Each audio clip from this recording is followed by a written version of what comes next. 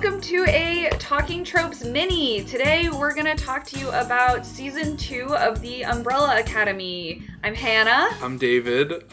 This one, kind of a little late. We try to come in right away with our minis, but since this show came out while we were on hiatus, we thought we would still want to give you our take on what is one of my favorite Netflix originals. I don't know about you, Hannah. Oh, I definitely agree. It's one of the more exciting Netflix originals that is still alive right now, because there have been many in the past, but they are all now deceased or have gone on too long and are basically deceased. Right.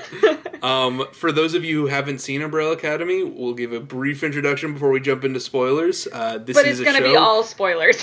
It's going to be all spoilers for seasons 1 and 2. Yeah. So, check it out. The show is about a family of X-Men-like superheroes who were all born on the same day and adopted by a sadistic madman who wanted to train them to save the world from the apocalypse, which is exactly what they try to do a lot. Several times.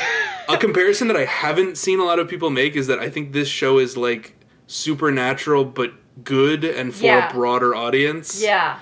So if you like Supernatural but like want it to be maybe actually a little gay? bit more a little more actually gay, a little bit more off the walls, a little more talking chimpanzee. Yeah, a little bit more tongue-in-cheek. Right. But also with a lot more grounded character bits that I think are more, true to life, maybe? I mean, don't know. It's based off of a graphic novel, like, comic book written by Gerard Way. So, like, there are some elements to it that are, like, very, like, MCR, like, scene kid from middle school 2007, like, aspects but at the to same it. time, very upbeat and fun. 100%. I don't ever feel depressed when I'm watching this show. It's not like emo, like it doesn't have like a negative worldview. It just has like a it does. It's got I would say it has a cynical worldview. I don't think it has a negative worldview. All right. And I think there's a difference. Well, let's get right into it. A lot of people have talked about this show and have done a lot of explained videos, so we want to step away from the recapping of season 2 and just talk about how we reacted to it, and especially the ways in which season 2, to me, feels like let's do everything that worked from season 1 again, but kind of just turn up the notch from 10 to 11. Yeah. And whether that works and whether it doesn't. So. Yeah. Let's get to it. Do you want to go character by character or something? Sure. I mean, we could start with just like our big takeaways from it. Like my big takeaway. So like, first of all, I watched this season in literally like one afternoon tonight. Like literally turned it on at 4:00, did not stop watching until it was like 2 a.m. and I had finished all 10 episodes. So like the ultimate definition of just like a binge show. And I think a lot of that has to do with the fact that this season is just littered with cliffhangers. Every episode, the status quo has shifted so immensely in some way that, you have to just know what's going to happen next. Season 1 definitely felt like there were a lot of cliffhangers, but it was a lot of like running on a treadmill in place, especially since we had this one location that we kept returning to. Right. And it always felt like we've never gotten any further in solving what causes the apocalypse. Right. Like there's it's sort of like two big mysteries that we're trying to solve in season 1. There's the supposed murder of their father, which is what brings them all together, is his death. And one of them thinks he was murdered, and then we're trying to figure out if that was true or not, and there's drama and intrigue there. And then there's also the, like, what's going to cause the apocalypse mystery that they're trying to solve simultaneously and trying to figure out if they're connected at all. And then, other character stuff that is involved in both of those plots. And I mean, like, Hargreaves' murder is kind of a red herring, which plays into the main plot, but just, the fact that like the first half of the season is dedicated to that, and it doesn't really pan out to anything other than what we already knew it accomplished, which is bringing the characters together. Right. Is it's different from season 2 where everything has its own little mini payoff. Yeah. As opposed to the larger mysteries being developed for the larger part of the season. Totally. I agree with that. But like it's interesting because the show ends on like this major cliffhanger, definitely. But it because it's so like status altering that it's almost like a more vague sense of like what the stakes are going to be moving forward as compared to the other cliffhangers within the season. Yeah, which like literally I was like, I cannot wait. And I thought several times, I'm like, this has to be the last episode. Like this has to be the cliffhanger they're going to leave us on, because this is making me want season 3 now. But then I got to be thrilled and discover that there was another episode. But the last cliffhanger is still like very good and very like status quo altering for sure. But it's again, it's like the characters in season 1, we're being introduced to them, and then it's a lot of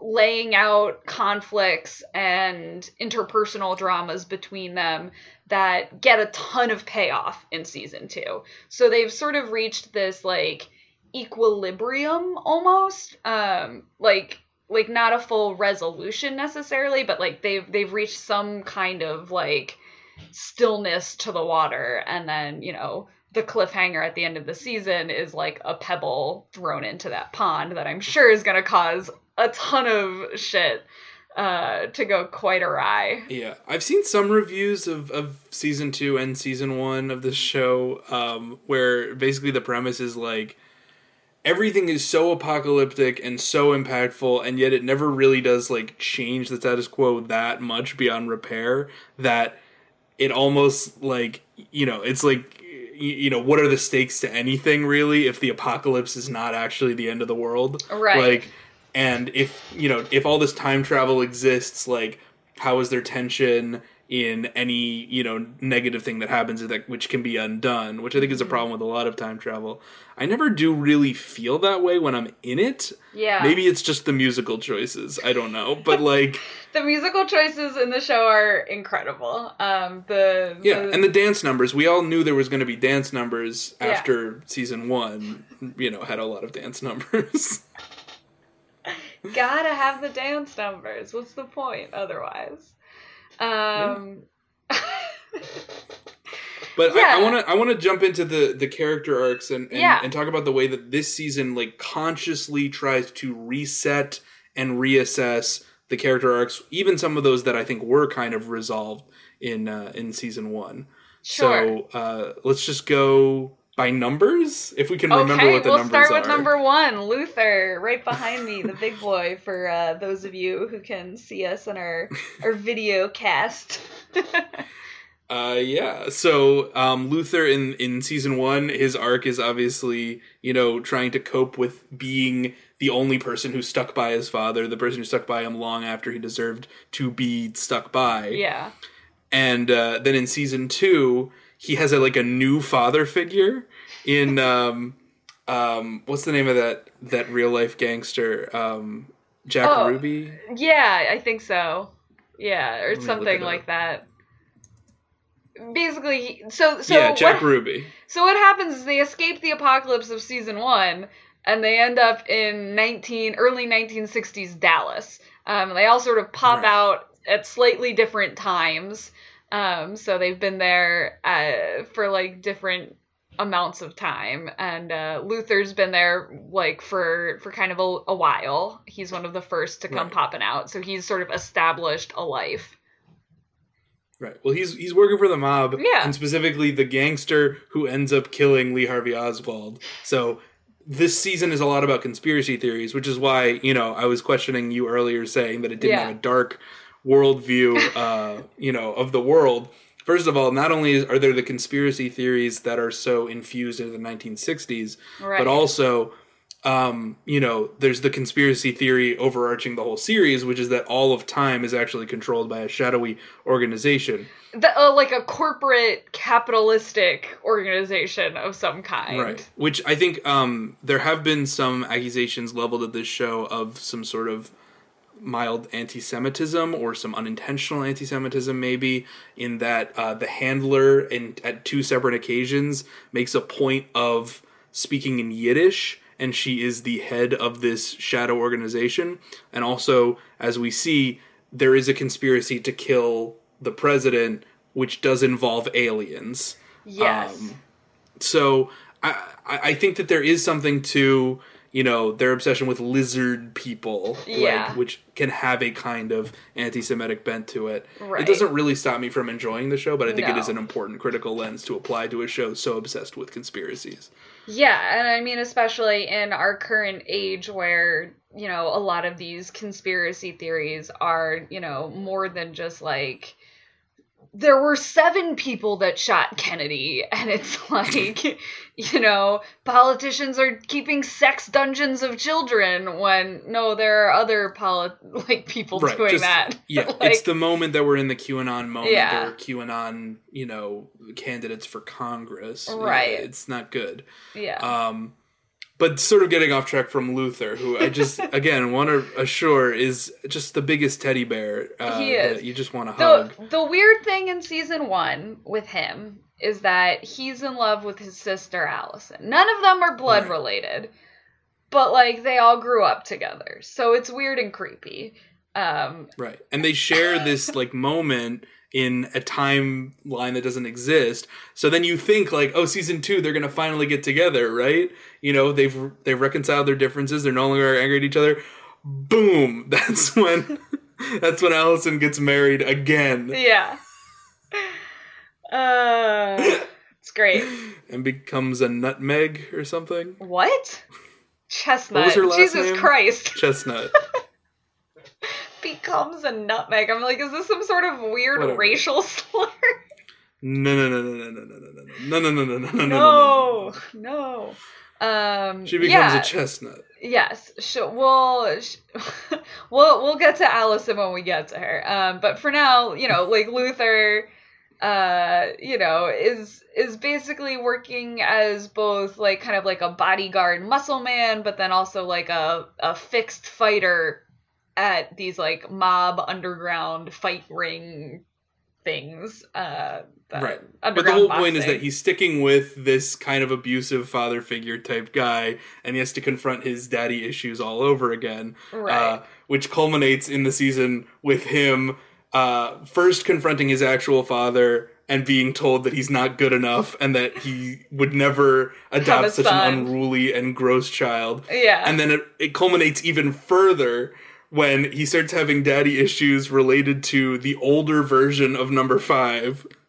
And I think that is the peak for his character, which I think does not bode well for season 3 and so on for him, that he is kind of going to become a joke character of the dumb guy. But honestly, I just love him. It's fine. He's a himbo for sure. He's got himbo energy. But I think, sort of on that note, one of the, I think his shining moment is definitely the episode where he's tagging along with both the younger version of 5 and the older version of 5. Yeah. And they're sort of hanging out together, and they're having paradox psychosis or what have you, and he's being forced to choose who to trust and which 5 to kill or not kill, and we think that he's gonna shining succumb. Moment is getting kicked in the balls over and over again by his 2 brothers, right. And then ultimately separating them and then hitting them on the head so that they stop fighting. And then accidentally destroying the briefcase that would have gotten them home. That's the other thing with this season, is it truly is just a comedy of errors, and it's delightful to watch, Absolutely. The other thing though is because the family gets separated again. I think this goes back to what you were saying about everything sort of being a retread almost of season 1, but like slightly to the left, is like, they start off separate and they have to like find their way Come back together. like back together, but this time Yep. it's like a conscious choice to come back together, and the only thing that's pulling them there is, well, Five and the threat that another Right, but apocalypse Five was is the going one to who brought happen. them together in some ways in the last one too, or who Right. kept trying to keep everyone together. Yeah. Yeah, But so it's a lot yeah. of the same things repeating themselves, but in kind of heightened fashion because now we're in the 1960s. Right. Let's move on to Diego, Yeah. number 2. What real a quick. glow up, can we just say? Like, I was not a big I Diego. thought he looked great in season 1. I mean, he looked fine, but his personality, he just gets so much more to do too here. Batman. But He was way too I don't Batman. know. Like, I kind of liked his mommy issues. Like Well, we that get to kind of see a set him little apart bit. from all of the other. Right. Yeah. Well, but I mean, it set him apart from all of the other people in his family with their in daddy season 1. issues. Right. They all had daddy issues. He's got the mommy issue. Yeah. He's like, no, Dad's an asshole, But, and I know that. Right, but in this one, they kind of, switch to him having more daddy issues and having to be the hero in order to justify his trauma, which is definitely something that I think a lot of viewers will find relatable. Yeah. But what I find interesting about this character is you have to give him a new love interest because his old one died. So if we're consciously Which was retreading the season mom. 1, right. Well, no, it wasn't the mom. Oh, no, it wasn't. It was the detective. His cop friend. Yeah, that's Yeah. right. Yeah.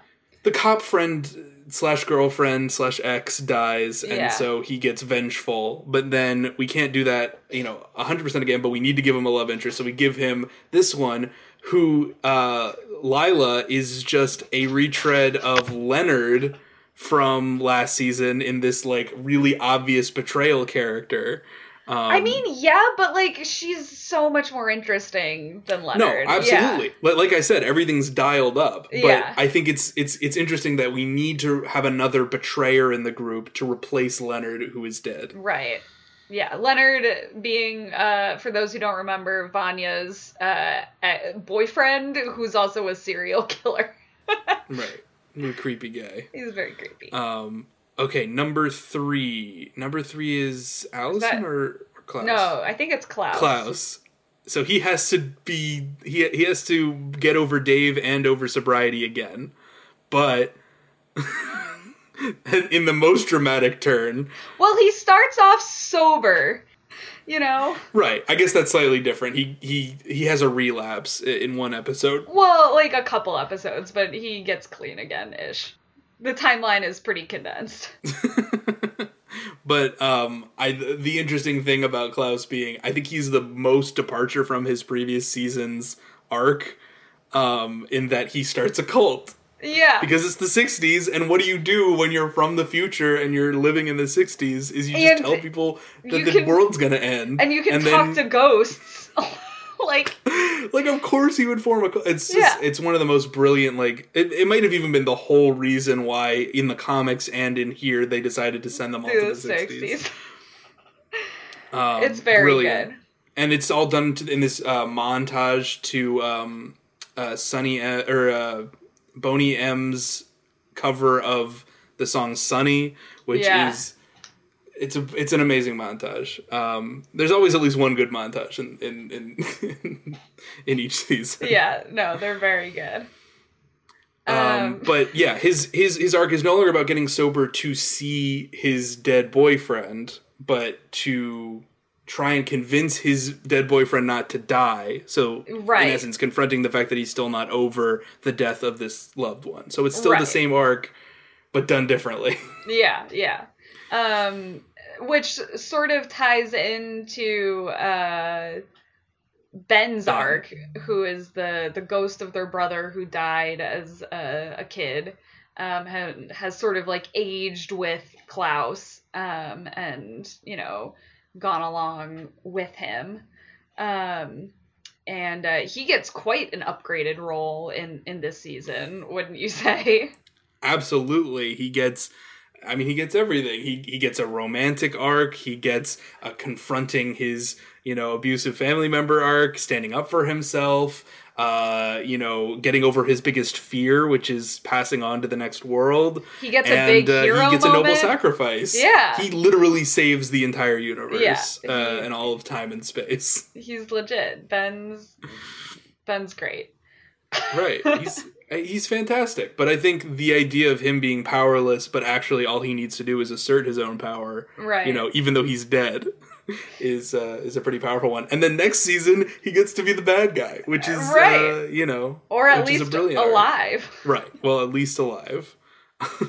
Which, leads to an interesting question of whether or not he was actually passing on in that moment, or if timeline shenanigans, but I don't think they're ever going to really go into the metaphysics of how timelines function. Do they still exist? Right, that's a topic for the Take video where they Umbrella Academy Season 2 explained Ben didn't actually die there because really the timeline was resetting. We have nothing against explained videos. No, I have something against explained videos. It's content for people who want to re-experience the content that they've just watched, which is also the reason why you would come here to re-experience what you just watched through our eyes. But at least we're providing, our sort of subjective takes and trying to provide new insight rather than just re-explaining plot points. Right. The insight isn't like, this is how the plot actually happened and you're an idiot if you didn't realize it. Blah. The insight is, wow, it's kind of like season 1 again, but better. Right. So. And whether that's a worthwhile insight is completely up to you. Totally subjective, There's no objective way to say, oh, you're an idiot for liking this podcast. So take that. Now, very interesting that 5 in this season has to confront Hargreaves for the first time since teleporting to the future against his father's wishes. Yeah. So, he's always been, and I think, he said things like this in interviews, that 5 is the person least, traumatized by his father because, first of all, he wasn't around for that long. Right. And second of all, he fully recognizes that, his father was right and that he had hubris in teleporting to the future. Right. But I still think in this season, his arc is really more about, his dedication to his family becoming stronger and, not caring as much about, killing for the sake of good, for the sake of humanity or whatever, was his drive in season 1. Yeah. Or self-interest maybe, but in this it's really all about, his family, protecting his family, sticking by him. Yeah, it's very family oriented, and he does sort of do he gets a one last job kind of moment that he does with the handler, and then gets to come back and be like, I'm done. I'm not doing this anymore. And she's like, yeah, okay, we'll see. But I think since then he hasn't killed anyone. Yes. Well, he sort of allowed the handler to be killed, and also all of the people with briefcases. Yeah, but he didn't kill them personally. I think enough. There's a difference when you've been an assassin for decades of your life, and right. You're now not actively killing people. I think you get a little point for that. Definitely, you get a pass. Whatever from me. Yeah. Allison, do you want to talk about Allison? Yeah, this season we talk about racism a lot, and I think they do it pretty okay. But I also don't know if I'm the most qualified person to give it a pass or not. I mean, we can at least judge it on the basis of whether it is an entertaining and engaging depiction of that particular time, and it's definitely entertaining. Yeah, and I think I think props to the show for showing the importance of women in the civil rights movement, which is often overlooked, the contributions of Black women to the cause. And I think having, you know, Allison obviously herself being a Black woman and having to navigate this world, one, as in the first year that she's there, she's still recovering from having her throat slit by Vanya the previous season. So, you know, she doesn't like talk at all for the first year, and like she gets to have really, I think it's an interesting dialogue about whether or not she should use her basically mind control powers to help the cause or not, or right. if, but again, that's like the same issue that she was having last time as well, not being willing to use the power because of how it's not worked well in the past for her. And it didn't work when she was, you know, trying to help Vanya either in the last season. So now that's like the new trauma that's triggering her never using the powers. I think that's definitely part of it, but I think this season really was like, there was something a little bit deeper behind it. Like there was like a real moral quandary about using it, in that it could potentially really help the cause if she was just like, you're not racist anymore. Like, I heard a rumor, like, you'll let Black people eat here. And then like, whoa, equality. But she like, and like, this is the part where it's really dicey, and I don't know like how, again, I'm not the most qualified person to talk about this, but that the act of struggling and like trying to find legitimate ways to create this kind of social change is going to be ultimately more impactful than if she just like rumored everyone into this social change. The other thing being that the fact that she can whisper in a cop's ear and make them stop shooting or, you know, or beating someone does make it really seem like she is an op from COINTELPRO, which is what I love about this season the most, is that these characters slot into the 60s so much better than they did even into 2019. Oh, yeah. Although 2019 does feel very apocalyptic or pre-apocalyptic now. Yeah. Considering the year we've had in 2020. It's kind of like a wild thing that, also, when they go back to the 60s, it slots in perfectly. You know, you've got, you know, a gangster, a guy trying to assassinate Lee Harvey Oswald, a guy who's running kind of a leftist hippie cult, which is exactly like all of those cults were involved in some way, shape, or form with the CIA. Right. And then Vanya being this like superpowered queer, the superpowered amnesiac living in the middle of nowhere who speaks Russian and whose name is Vanya. Yeah. Like, all of that is fantastic. Very suspicious. And then, of course, you know, Allison being involved in the civil rights movement. And, you know, I think it makes total sense that she would be. Which there were CIA ops. Right. Involved. Yes. And you know, it leads to some conflict with her husband, where she's like, why do you have all these white siblings? Like, what, that I've never heard about like, clearly before. These guys are all feds. Like, there's absolutely no way that this Klaus guy is not a fed. Like, right. Like, I would be thinking that if I was in his position. Yeah. He was in jail, immediately gets out because of the governor, like... And then this humongous man, the size of it, like the Empire State Building, just lumbers in and says, like, where's Allison Hargreaves? You mean my wife? Like, it's all very suspicious. And, you know, and it gets... So there's these Swedish assassins... Right, who are just such a retread of Hazel and Cha-Cha.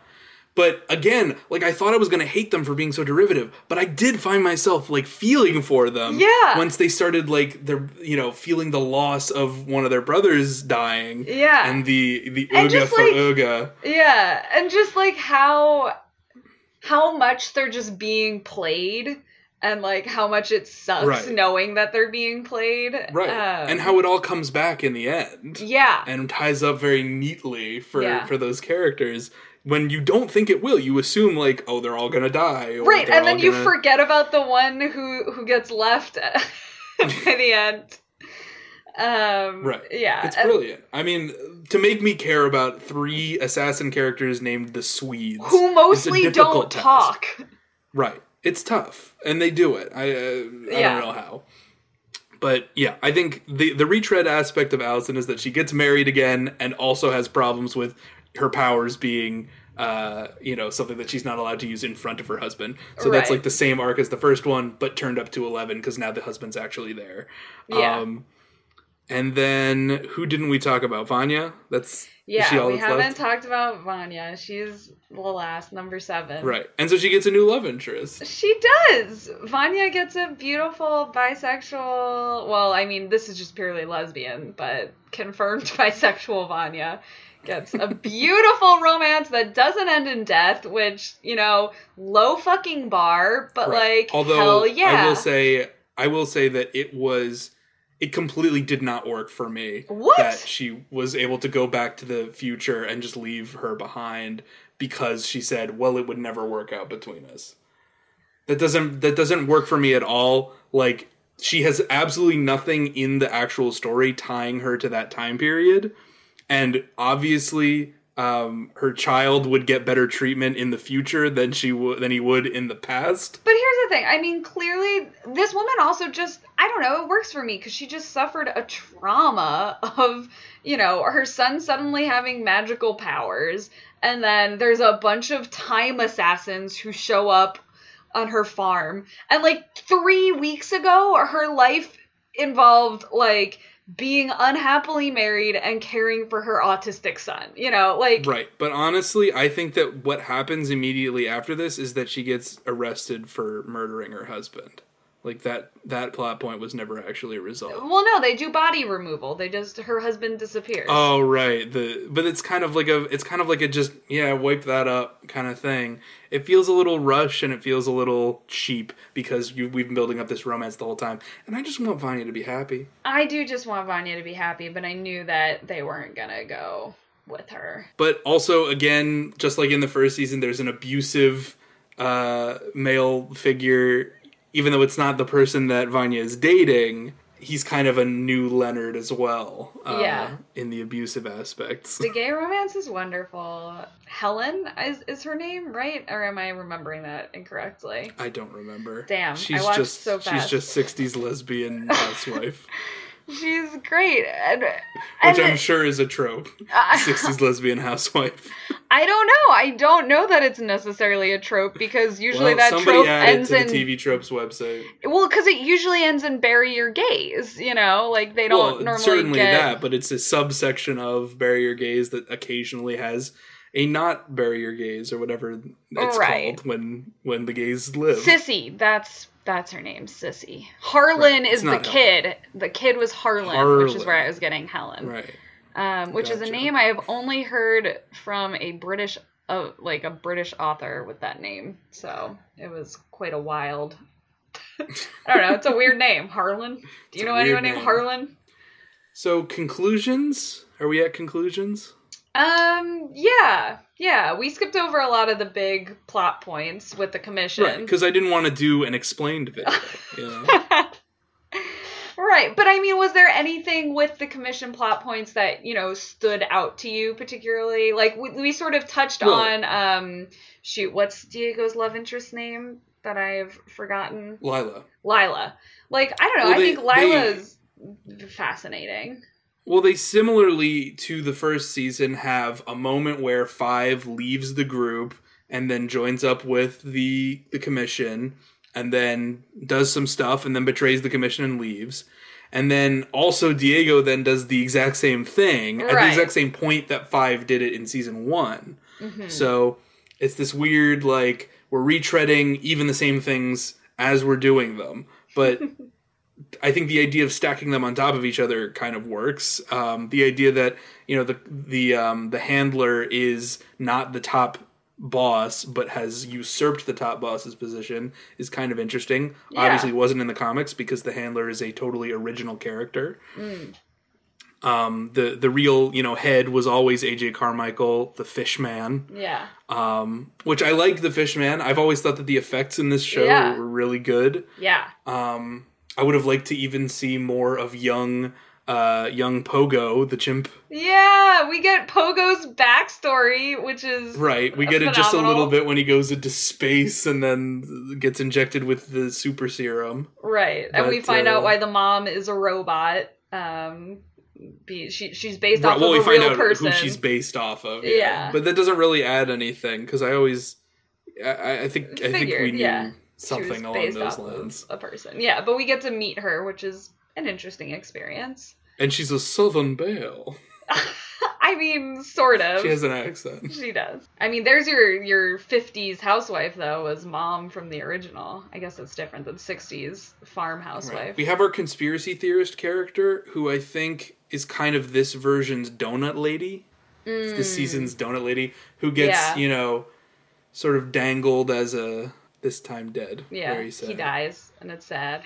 I don't know, like, Diego, I just, we didn't really talk about, Diego just wants to save JFK. Like, he just wants to kill Harvey Oswald, or... It's the same as Luther trying to find the monocle, or Diego trying to track down the killer of his, dead girlfriend. Right. Like, they all have these, like, individual quest markers that they have to abandon for their family.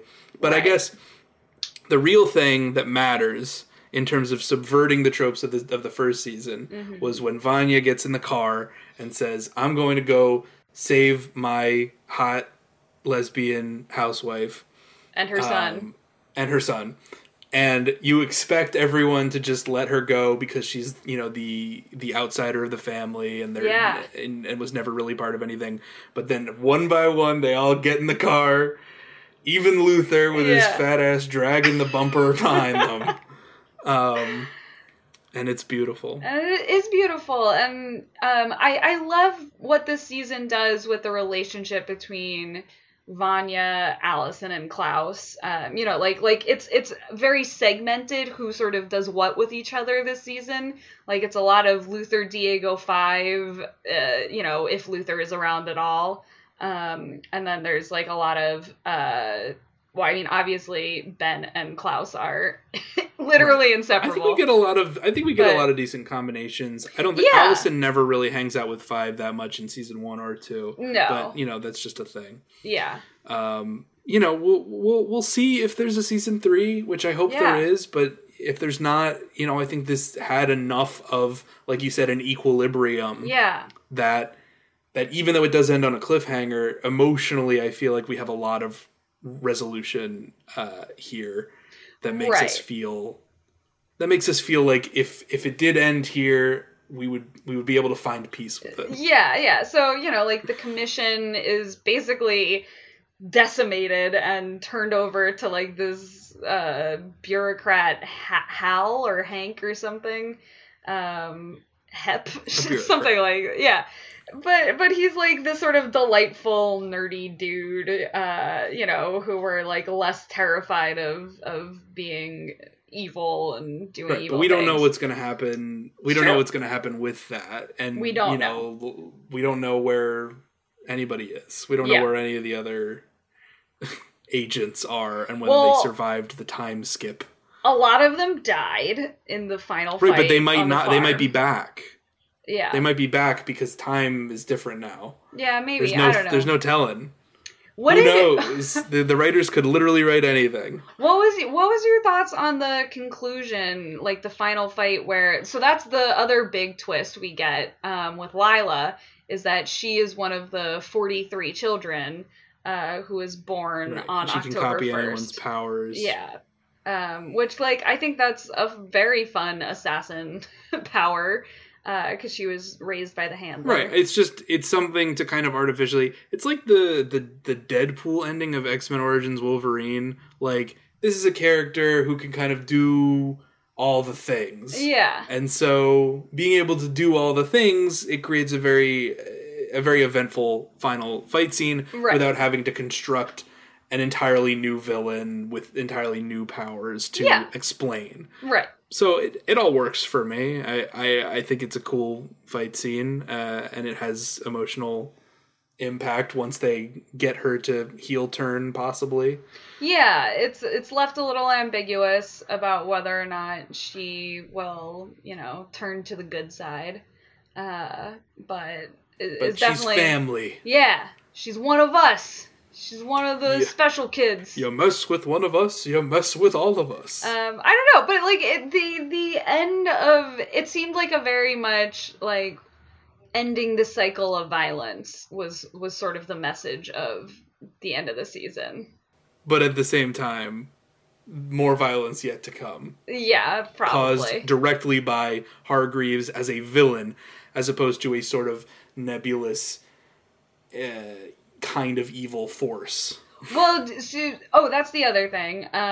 With Hargreaves being literally revealed to be not only part of a secret conspiracy consortium who was plotting to kill JFK, right. Which he didn't realize, I guess. No, I think he knew it, but he just thought it was worth it. Whatever for his research. Yeah. But he is a lizard person or a lizard person alien who's got shit on the other side of the moon, and that's why he was always obsessed with the moon. Yep, that's why he loves the moon. That's why Luther was there, not just to fuck with him. It's because he's an alien. Which, I don't understand how that didn't come up after he died. Because it wasn't really pressing at that point. I guess, yeah, when you go to the ghost zone where you can be contacted by Klaus, you remain in your disguise. Well, I mean, Ben ages, so, sure, why not? There's weird rules for the afterlife here. Yeah, but, not God even the afterlife. Little girl on a tricycle. Just, they did an autopsy on him to see if he'd been, killed, murdered, right? I don't know. Pretty bad autopsy, bro. You would cut into that. It just raises some questions about season 1 that you're like, maybe what? Pogo did the autopsy. Maybe. I believe that Pogo did it. I would believe it too. Pogo's Alright, well, let's leave it at that. All right. We're calling it. Yeah. This is the Umbrella Academy signing off. Bye-bye.